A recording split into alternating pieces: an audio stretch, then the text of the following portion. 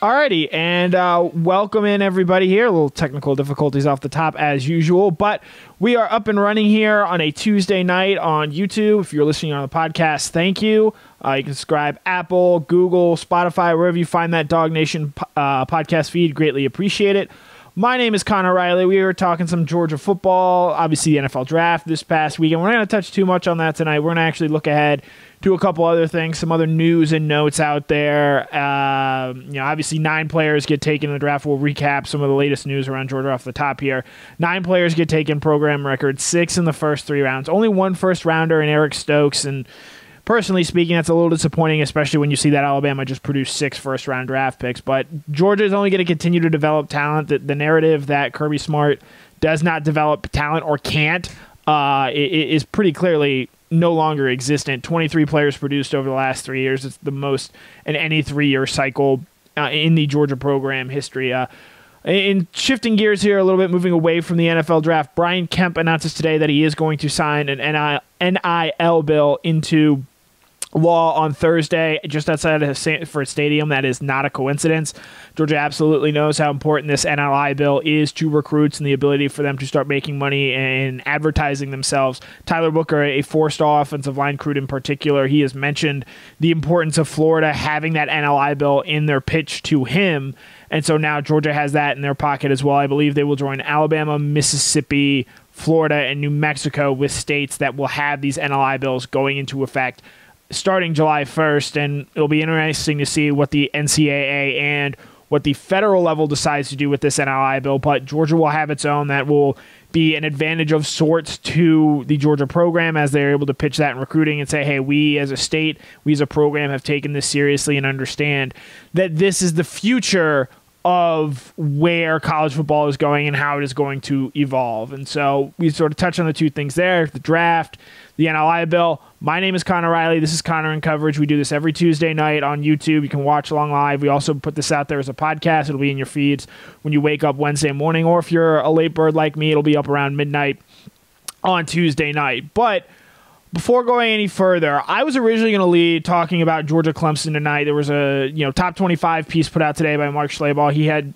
leapfrog Georgia over Clemson, so all prepared to talk about that. And then at the 11th hour, as sometimes is the case here, there was I don't know if this is news, but it's certainly something. So as I wrote today in my Good Day UGA, the college football offseason is dead. There is no more offseason, in part because of in this year in particular, the changes to the recruiting calendar that will allow visits to occur once again starting June 1st. But also this year, you now have the transfer portal and the one-time transfer rule being officially official, and players can transfer, and now they will no longer have to set out a year so long as it affects Georgia is not within the SEC. And so you've already seen, I believe now 9 players have entered the transfer portal that were on Georgia's team last year. The latest to do that came on Monday when Major Burns, I would say maybe a little surprisingly, announces that he's going to enter the transfer portal. He was someone who probably wasn't going to start this year, but was going to be a key depth piece and someone who you look a year from now. Lewis Seen is a possible early entrant.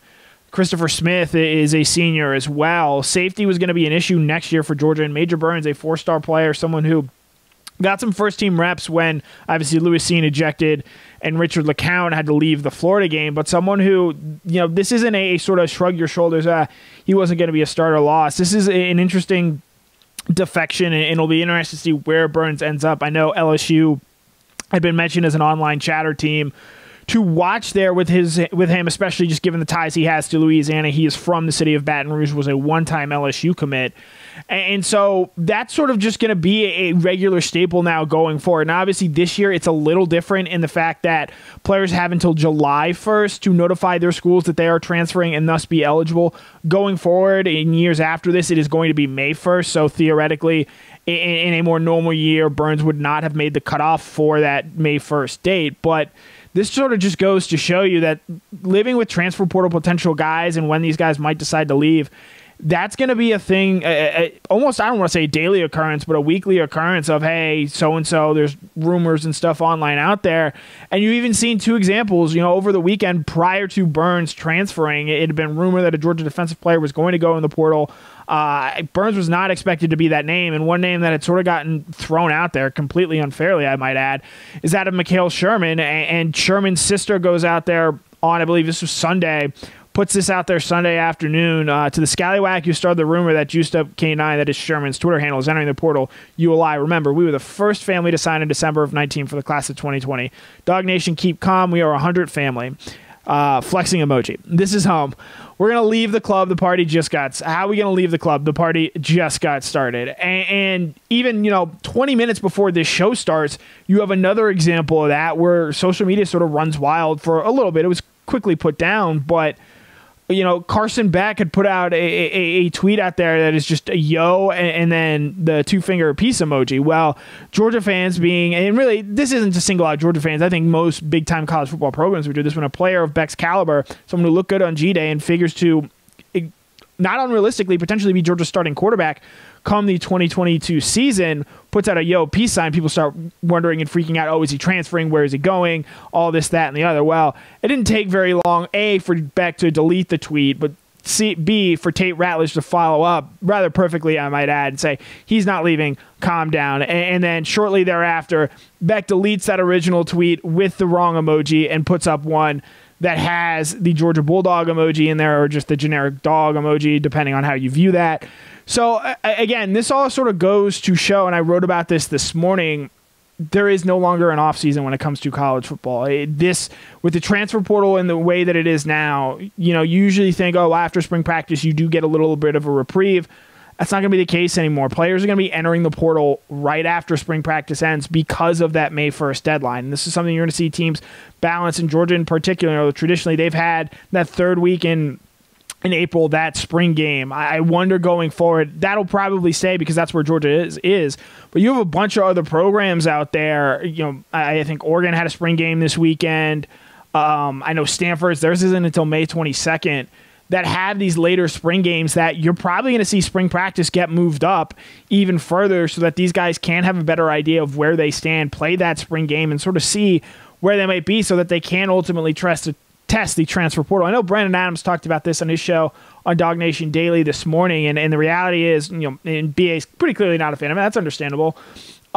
This is just going to be what college football is, at least for the next couple of years, as we get adjusted to the transfer portal and what it means, what it looks like. And you're going to have guys who you thought, hey, might be solid contributors or might be key depth pieces that eventually develop into starters down the line, that, hey, they're going to consider the transfer portal for a variety of reasons. I know Burns in particular, his father tragically passes away in 2018. I can imagine he wants to be closer to his family, and if LSU has an opportunity for him to go in and play there, it's hard for me to sit here and say, hey, he should ignore that. No, I mean, if LSU has an opportunity and opening at safety, which it sounds like they do, Burns should absolutely be able to pursue that and play right away. Now, it'll be interesting to see within the SEC how stringent they are to adhering to their no interconference transfers rules. As of right now, that SEC still has that rule where if you transfer from, say, Georgia to LSU, Georgia to Ole Miss, Georgia to Tennessee per se, or vice versa, that you will have to sit out a season. A couple conferences have already gone ahead and changed this. The ACC said so. The Big 12 said so. The American Athletic Conference said so. The Pac-12, I think, is leaning in the direction of doing that. And it'll be interesting to see, how long does the SEC and I believe the Big 10 as well sort of stay in there and decide to say, hey, this is something we want to put our foot down on. Because the reality is a team like Georgia, as demonstrated, is going to lose more often than not in these situations. There are going to be a lot more guys who say, well, all right, I might not be able to play at Georgia right now, but I know I'm good enough to go play at Ole Miss. You look at Otis Reese a year ago, missed the first part of the season as they were sorting out his eligibility. He's starting right away for that Ole Miss team. There are plenty of other guys that can go out there and do that. And the reality is there aren't going to be a ton of guys who want to leave their school and come try and compete and do it at Georgia when, A, there are big recruits behind them, and B, if you're playing at an SEC level, NFL teams are going to find you. Vanderbilt had a second-round pick this weekend, and they didn't win a game last year. And that Vanderbilt player tore his Achilles. So I think, this transfer rule and how, specifically with the SEC, how it gets sorted out is going to be really something to watch and monitor monitor, especially in the month of May. I know the SEC has said they will not have their usual spring meetings as they have in years past, obviously not last year with COVID, but it'll be interesting to watch going forward how this all continues to develop and ultimately where things go from here as we sort of just get adjusted and acclimated to this new transfer portal. Obviously in college basketball, Georgia's had a number of players enter the portal, and they're not alone in that. I believe last count there was over 1,500 players in the college basketball transfer portal. You know, as we get more adjusted to it, I do think that number will go down as players sort of see, okay, these are the prats and pitfalls of entering the transfer portal, and you might lose a scholarship, you might not be able to play right away, you might have to go down a level. So, it's the new in vogue thing right now, but I imagine 3-4 years from now, I don't think it's going to be a complete bonanza with everyone opening up and going anywhere. I do think it'll calm down a little bit, but, in this new age that we're all currently living through, I mean, you've seen Burns surprisingly enter, and then the rumors with Beck and Sherman, who they're clearly dogs. They're not going anywhere as of right now. It doesn't mean eventually this can't come back and they might decide to transfer again. But those are guys who are going to want to stay into the program and develop. And while, yes, Burns himself was a 2020 signee, Beck has a ton to play for and could very easily be the starting quarterback for next year's team. Sherman as well has a great opportunity in front of him, maybe not necessarily this season, especially as he spent the spring recovering from labrum surgery, but Nolan Smith and Adam Anderson could very well be in the NFL next year, and Sherman figures to be a key player at that jack position for Georgia going forward. So both those guys, maybe perhaps similarly to Burns, potentially could go try and find playing time elsewhere, but they've made it clear right now that they're willing to stick it out and ultimately see where that ends up leading them. So that wasn't necessarily what we were going to talk about off the top of the show tonight. That was going to be my third and closing argument, but I figure with the Carson Beck and Tate Ratledge tweets, we figure why not be flexible, be adaptable, change and change on the fly here, and really just go on to show that there is no longer an offseason in college football. This is something we're going to have to monitor, and fans are certainly going to monitor throughout the course of the year, where guys are, what the rumblings are, where players might potentially go based on things going on at those other programs. And that's just sort of the reality of college football for the next 3 years. And it'll be interesting to see, 3-4 years from now where the transfer portal is and how that impacts things. I know when the college football playoff was invented, nobody really thought that would give rise to the players opting out of bowl games, but that was one of the unintended consequences of that. And I'm sure the transfer portal will have plenty of unintended consequences of its own. So it'll be interesting to see how that develops, and loss of an offseason. College football really now is a 365, 24/7 sport with recruiting and then essentially re-recruiting with the transfer portal. So that's our first topic for tonight, sort of leading things off there with the death of the offseason. As someone who works in college football, I never really had an offseason anyway. It was always sort of grind. And even in the non-busy months of May, June, July, sometimes those are even harder just because you're trying to think of things to write about and content to come up with, whereas in season you have a pretty consistent idea of what you might be getting. So, it's not all that much of a change for me. So that'll be our first topic of the night. My name is Connor Riley. We'll answer some of your questions here at the end of the show. We've got 2 more topics I want to get to tonight. One talking about sort of the now or never narrative that has continued to develop and be used around Georgia. And then we'll end with JT Daniels a little bit as well here. Go ahead and get your questions in on YouTube. I will do my best to answer them. But moving on here into what was originally supposed to be our first topic, but will be our second topic of the night. The season opening game against Clemson. It's certainly bigger than the Notre Dame games were in terms of what they mean to the Georgia team within this season. That Notre Dame game, as important as it was in retrospect, was not necessarily the big game. Certainly that Georgia-Clemson will be to start the year. And then even that 2019 game when it was in Athens, Georgia was a comfortable favorite in that game. And while that game was maybe a little bit closer than the experts in Vegas expected, I do ultimately think that Georgia was always going to win that game. You can't say that with this Clemson game because I think these two teams are incredibly even on paper. Mark Schlabach today came out with his updated post-spring top 25 rankings. He has Georgia at number 3. He has Clemson at number 4. I believe Stuart Mandel has Georgia at number 2 and Clemson at number 4 as well. So these two teams are about as close to as you get into what they might potentially be. And I think they stack up incredibly similarly on paper. They have 2 quarterbacks in JT Daniels and DJ Uyunglele, who in small sample sizes last year shined, and you figure with more room to grow and do things this season in a more normal offseason, these guys figure to take steps forward. And by the end of the year, potentially be two of the best quarterbacks in the country. They have dominant defensive lines. Georgia and Clemson probably, in my opinion, right now have the number 1 and number 2 defensive lines in the country in terms of what they bring back and the talent and potential they have to get even better from the end of last season. You even look at some of their concerns. I think Clemson, it's their offensive line and their secondary. Georgia's right now, it's that secondary and that offensive line. Now, I think Georgia does have a little bit of an edge at the skill position spot, certainly at running back. Obviously, Travis Etienne goes in the first round of the NFL draft last week, whereas Georgia brings back Kendall Milton, Zamir White, James Cook. Now, Georgia does have to replace George Pickens, but Clemson has to replace Clemson has to replace their top 3 pass catchers from a season ago as well. So, I get now why, even with the loss of Pickens, you see Georgia inch a little bit ahead there of Clemson. We'll pull up one thing here, and this sort of ties it into the whole now or never narrative, because Schleybaugh moved Georgia up over Clemson. Clemson was originally the number 1 team in Schleybaugh's rankings. That dropped a little bit.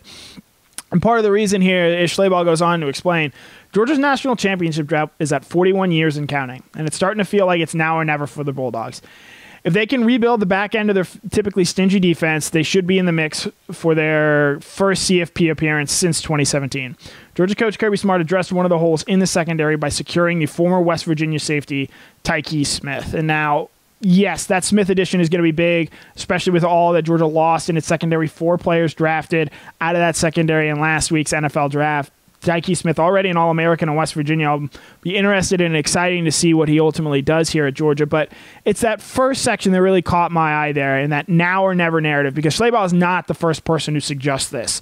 That, hey, it's now or it's never going to happen for Kirby Smart at Georgia. And the reality is that couldn't be farther from the truth. Georgia has a wide open window, I think, in terms of competing for and contending for a national title.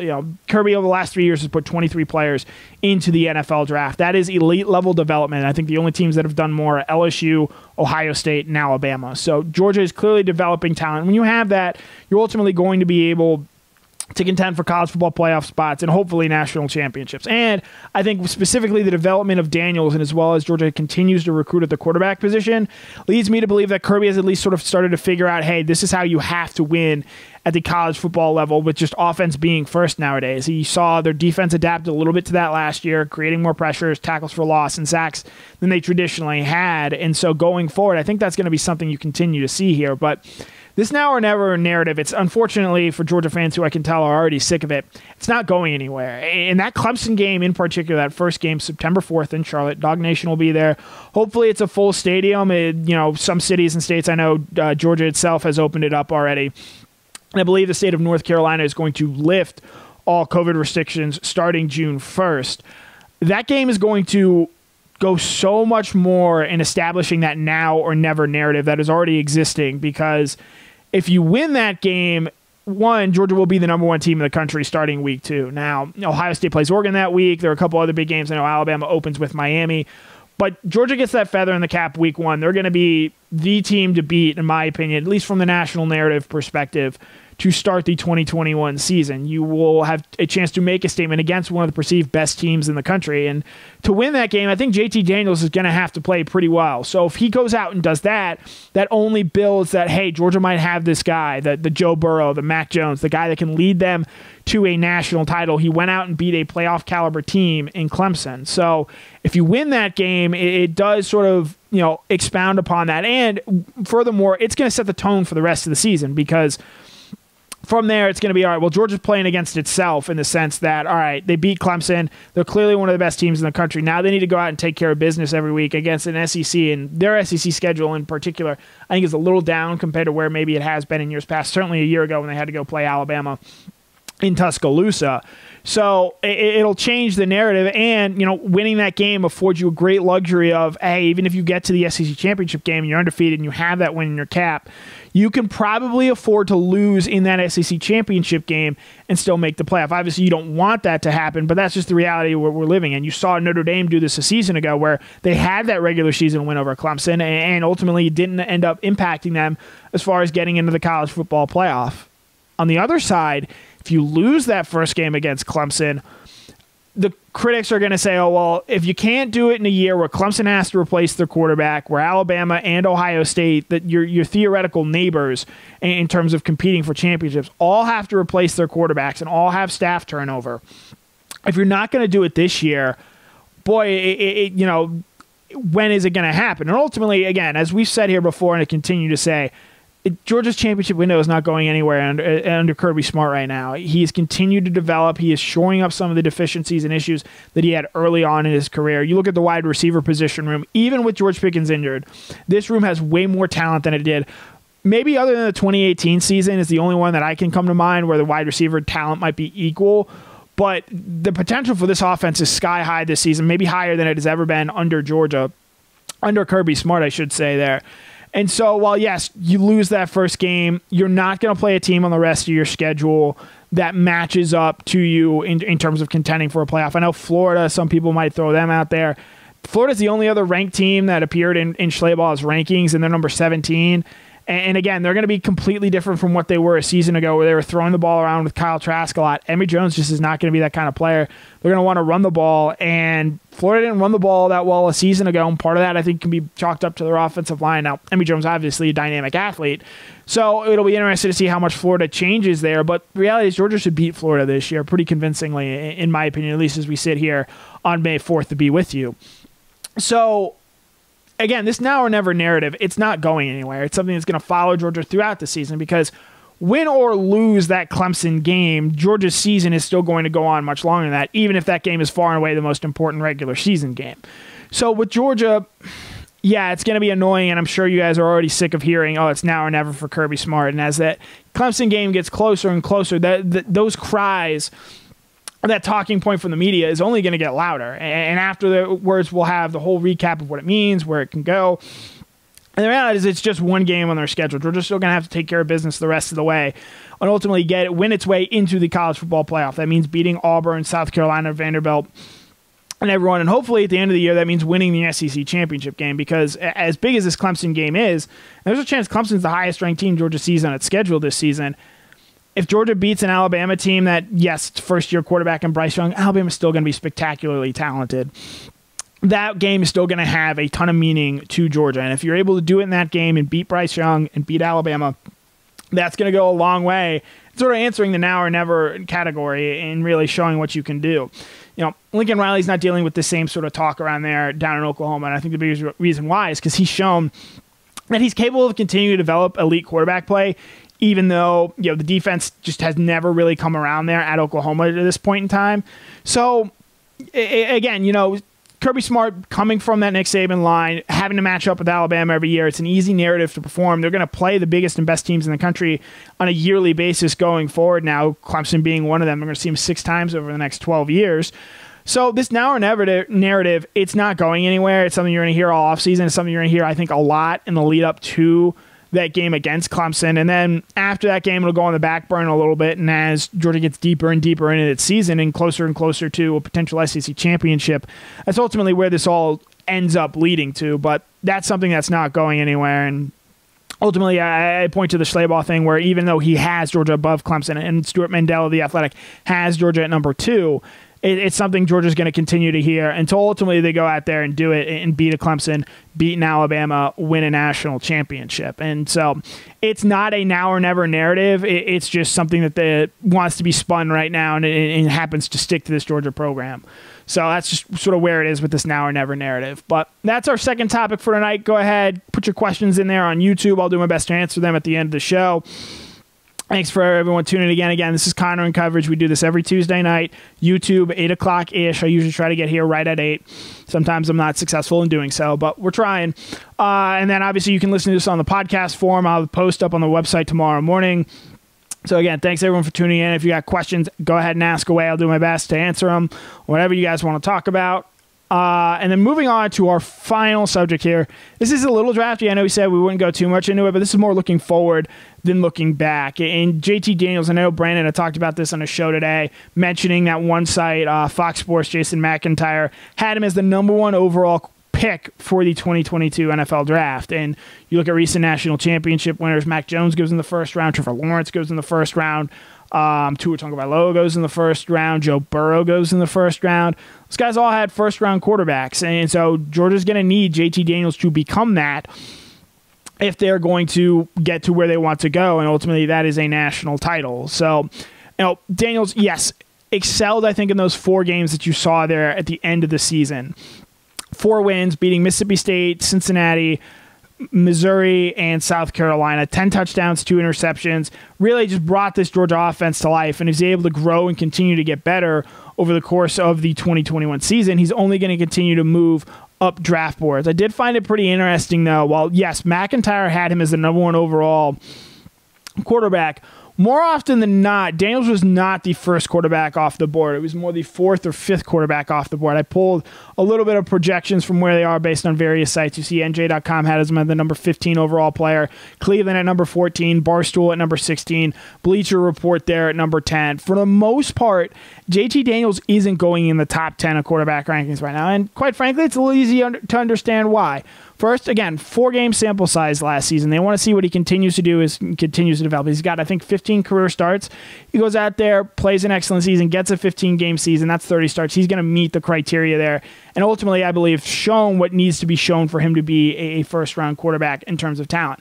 The other reason I believe that you're not seeing him at the top of the draft board compared to guys like Sam Howell and Spencer Rattler is he has had multiple knee surgeries, and you look at a guy like Azeez Ojulari this last week who had a high school injury, knee injury, never missed a game at Georgia in his final 2 seasons there, and ultimately ends up sliding a little bit because of health concerns. I think that's absolutely going to be something to monitor going forward with Daniels and comparing him to some of the other guys. If it's even, so to speak, or close between, say, a Rattler and a Daniels or a Howell and a Daniels, the injury history that JT has might lean teams towards picking, say, a Rattler or a Howell. Now, that doesn't go to say that I would still pick JT Daniels over every one of those quarterbacks out there. I feel very confident and comfortable in what he's going to be able to do for Georgia this year. And ultimately, we only really saw JT scratch the surface last year, and I want to pull up a quote that he had when we got to talk to him in April about where does he think he's improved the most in a year and where is he still trying to get to as, again, he continues to get more comfortable in this Georgia offense. And I thought the answer that he gave is really interesting and something that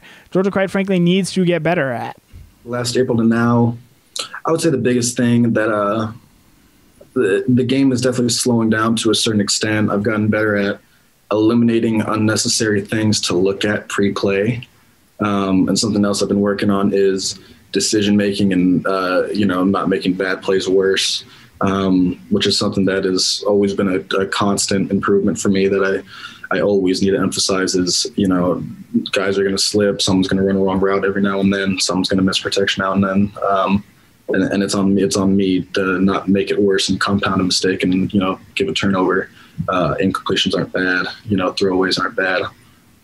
That's probably the biggest thing I'm working on. And the biggest thing that I've noticed is the game definitely slowing down a little bit with understanding where to go with the ball faster and by seeing less. And so you hear not turning the ball over, learning to make the right play, whether it be throwing the ball away or in some cases taking a sack. He didn't do, I think, a great job of that in that game against Cincinnati, where there are a couple plays where JT left some points out on the field. You think the long passes to Pickens and Smith, that those are a little bit better. Those are touchdowns.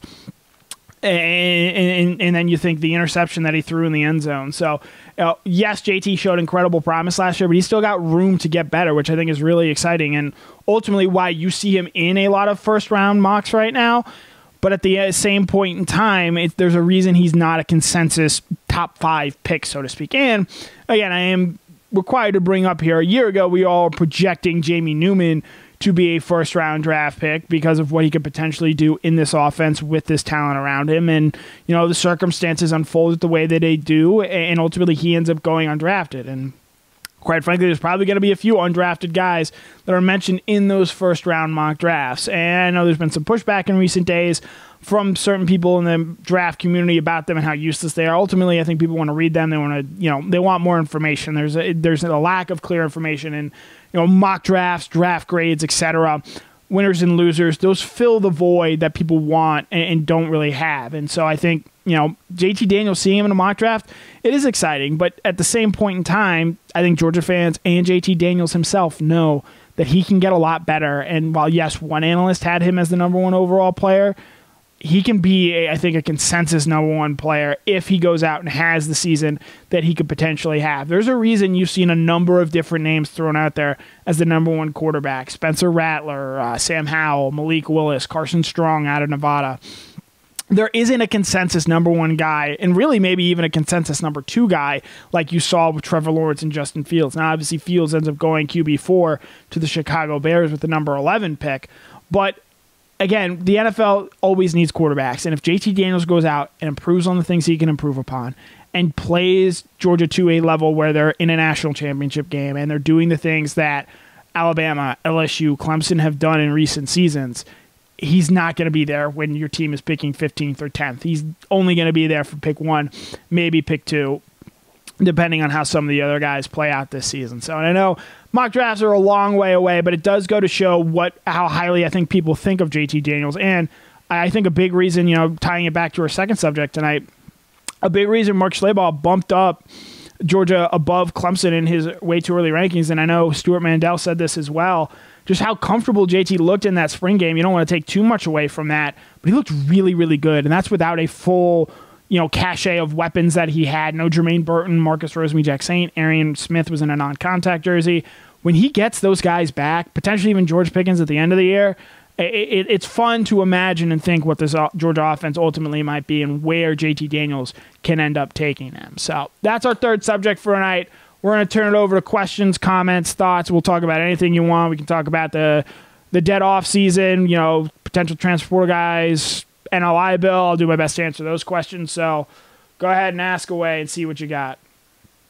Brian Bettingoff, Connor, any word on 1 or 2 transfers into the program? I would expect Georgia to be aggressive in the transfer portal. They want to get a better idea of where their numbers are as players finish up classes here in the coming weeks. I believe reading day today is at the University of Georgia, meaning finals officially start tomorrow. But I still believe Georgia's going to go out there and add a cornerback with starting experience because it's just they don't have any on the roster right now. And I think if the right wide receiver becomes available, I think there's the potential that they can go out and add him as well. I know you saw Alabama add Jamison Williams from Ohio State. I'm sure Georgia would have liked to have had him, but is what Jamison Williams brings to this offense all that different from Arian Smith? I don't know. And I think Georgia has a lot of young receivers that it wants to develop along with some veterans that it feels comfortable playing in Kearis Jackson and Demetrius Robertson, to where they maybe don't necessarily need to go out and grab the first wide receiver that comes available. Because I think as we saw with Tyke Smith, his teammate, Dreshaun Miller, enters the transfer portal, seems like a potential fit for Georgia.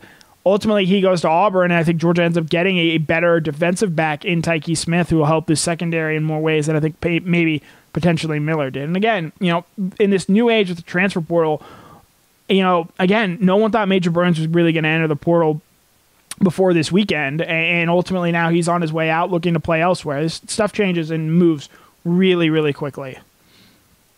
Davis Payne asks, does the NLI go into effect this year for the state of Georgia? Yes.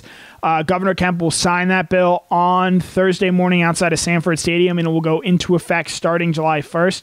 Georgia is one of 5 states joining, I believe, Florida, Alabama, Mississippi, and New Mexico as of right now, and there are several other states that have bills in front of their governor. I know South Carolina and I believe Tennessee do as well, where the governor needs to simply sign it, and then starting July 1st, the NLI bill will be in effect. It'll be interesting to see if there's any sort of federal legislation on this, and then ultimately what the NCAA decides to do about it. Brian McPhail, got to keep Daniels healthy. Yeah. As much as we like Carson Beck and Brock Vandagriff and even Stetson Bennett around here, Georgia needs JT Daniels to be healthy and get through a season and not have any sort of lingering knee issues if they're going to get to where they want to go. Because while Beck and Vandagriff could potentially get Georgia there one day, Daniels is already that player right now. Let's see. Comments, questions, thoughts. Hunter Nixon, Kirby is doing much more than Rick ever did in a much better SEC. Yeah, I hope at this point, people outside the realm of Georgia, they're going to keep bringing up the Rick thing until ultimately Kirby wins a national championship. But I hope that the educated Georgia fans realize and recognize that the Rick Smart comparisons don't really hold up all that well. Especially when the popular phrase is to compare what Rick was doing at the beginning of his tenure at Georgia. the beginning of Rick's tenure at Georgia wasn't why he got fired. From 2001 to 2008, he was doing just about everything you would want him to do. 2 SEC titles. If there was a playoff in 2007, they probably go. Obviously, 2008 and 2006 were a little bit of disappointments, but they were competing and up there every year, where Georgia, I think, quite similarly is now. It was that end of the era with Rick where things really turned, where they weren't competitive. They couldn't keep Alabama close. They lost 38-10, I believe, when they played in 2015. They got blown out by Florida. Those losses kept piling up for Rick in a way that they really haven't outside of South Carolina for Kirby Smart. So, the 23 draft picks, which again is a record for a 3-year window at the University of Georgia. Again, Georgia fans, I hope that they don't get triggered and just take solace in the fact that anyone that is saying Kirby Smart is Mark Richt 2.0 just fundamentally doesn't understand, A, what Kirby Smart is doing, and B, what Mark Richt did at the beginning of his tenure at Georgia, which was not why he got fired. It was, again, because of what happened in, say, 2013, 2014, and 2015. Let's see. What incoming freshman, is from New Rock Prep TV, what incoming freshman will be an impact player this fall? It's tough to say impact player in terms of starter because that's how Kirby Smart considers it. I will say a name for me to keep an eye on would be Brock Bowers. I think he brings something different to that tight end room. Darnell Washington and John Fitzpatrick, those are big guys. Lumberers, guys that play traditionally on land, though Georgia did show is willing to get creative with Darnell in the spring game. Brock can do a lot of things athletically, and I'll be really interested to see how they go about using him and employing him in the passing game. Someone who came in and had a really, really impressive spring practice, 3 catches in that G-Day game. I think he's someone, and I have to mention him here, Adonai Mitchell, just given how he played in that spring game, 7 catches, 103 yards. Wasn't perfect on that day by any means, but showed that he's pretty clearly an SEC receiver. I just wonder if it might take a year or two for him to really develop into that big-time player, just given what Georgia has in front of him with guys like Marcus Rosemy-Jacksaint, Dominic Blaylock coming back as well. Let's see. Scrolling through questions here. Reformation Logistics. Yeah, that Clemson game, it's going to be close. I think, these two teams are going to play each other a certain way. I don't think it's going to be a high-scoring affair. I think it might be something like 24-17.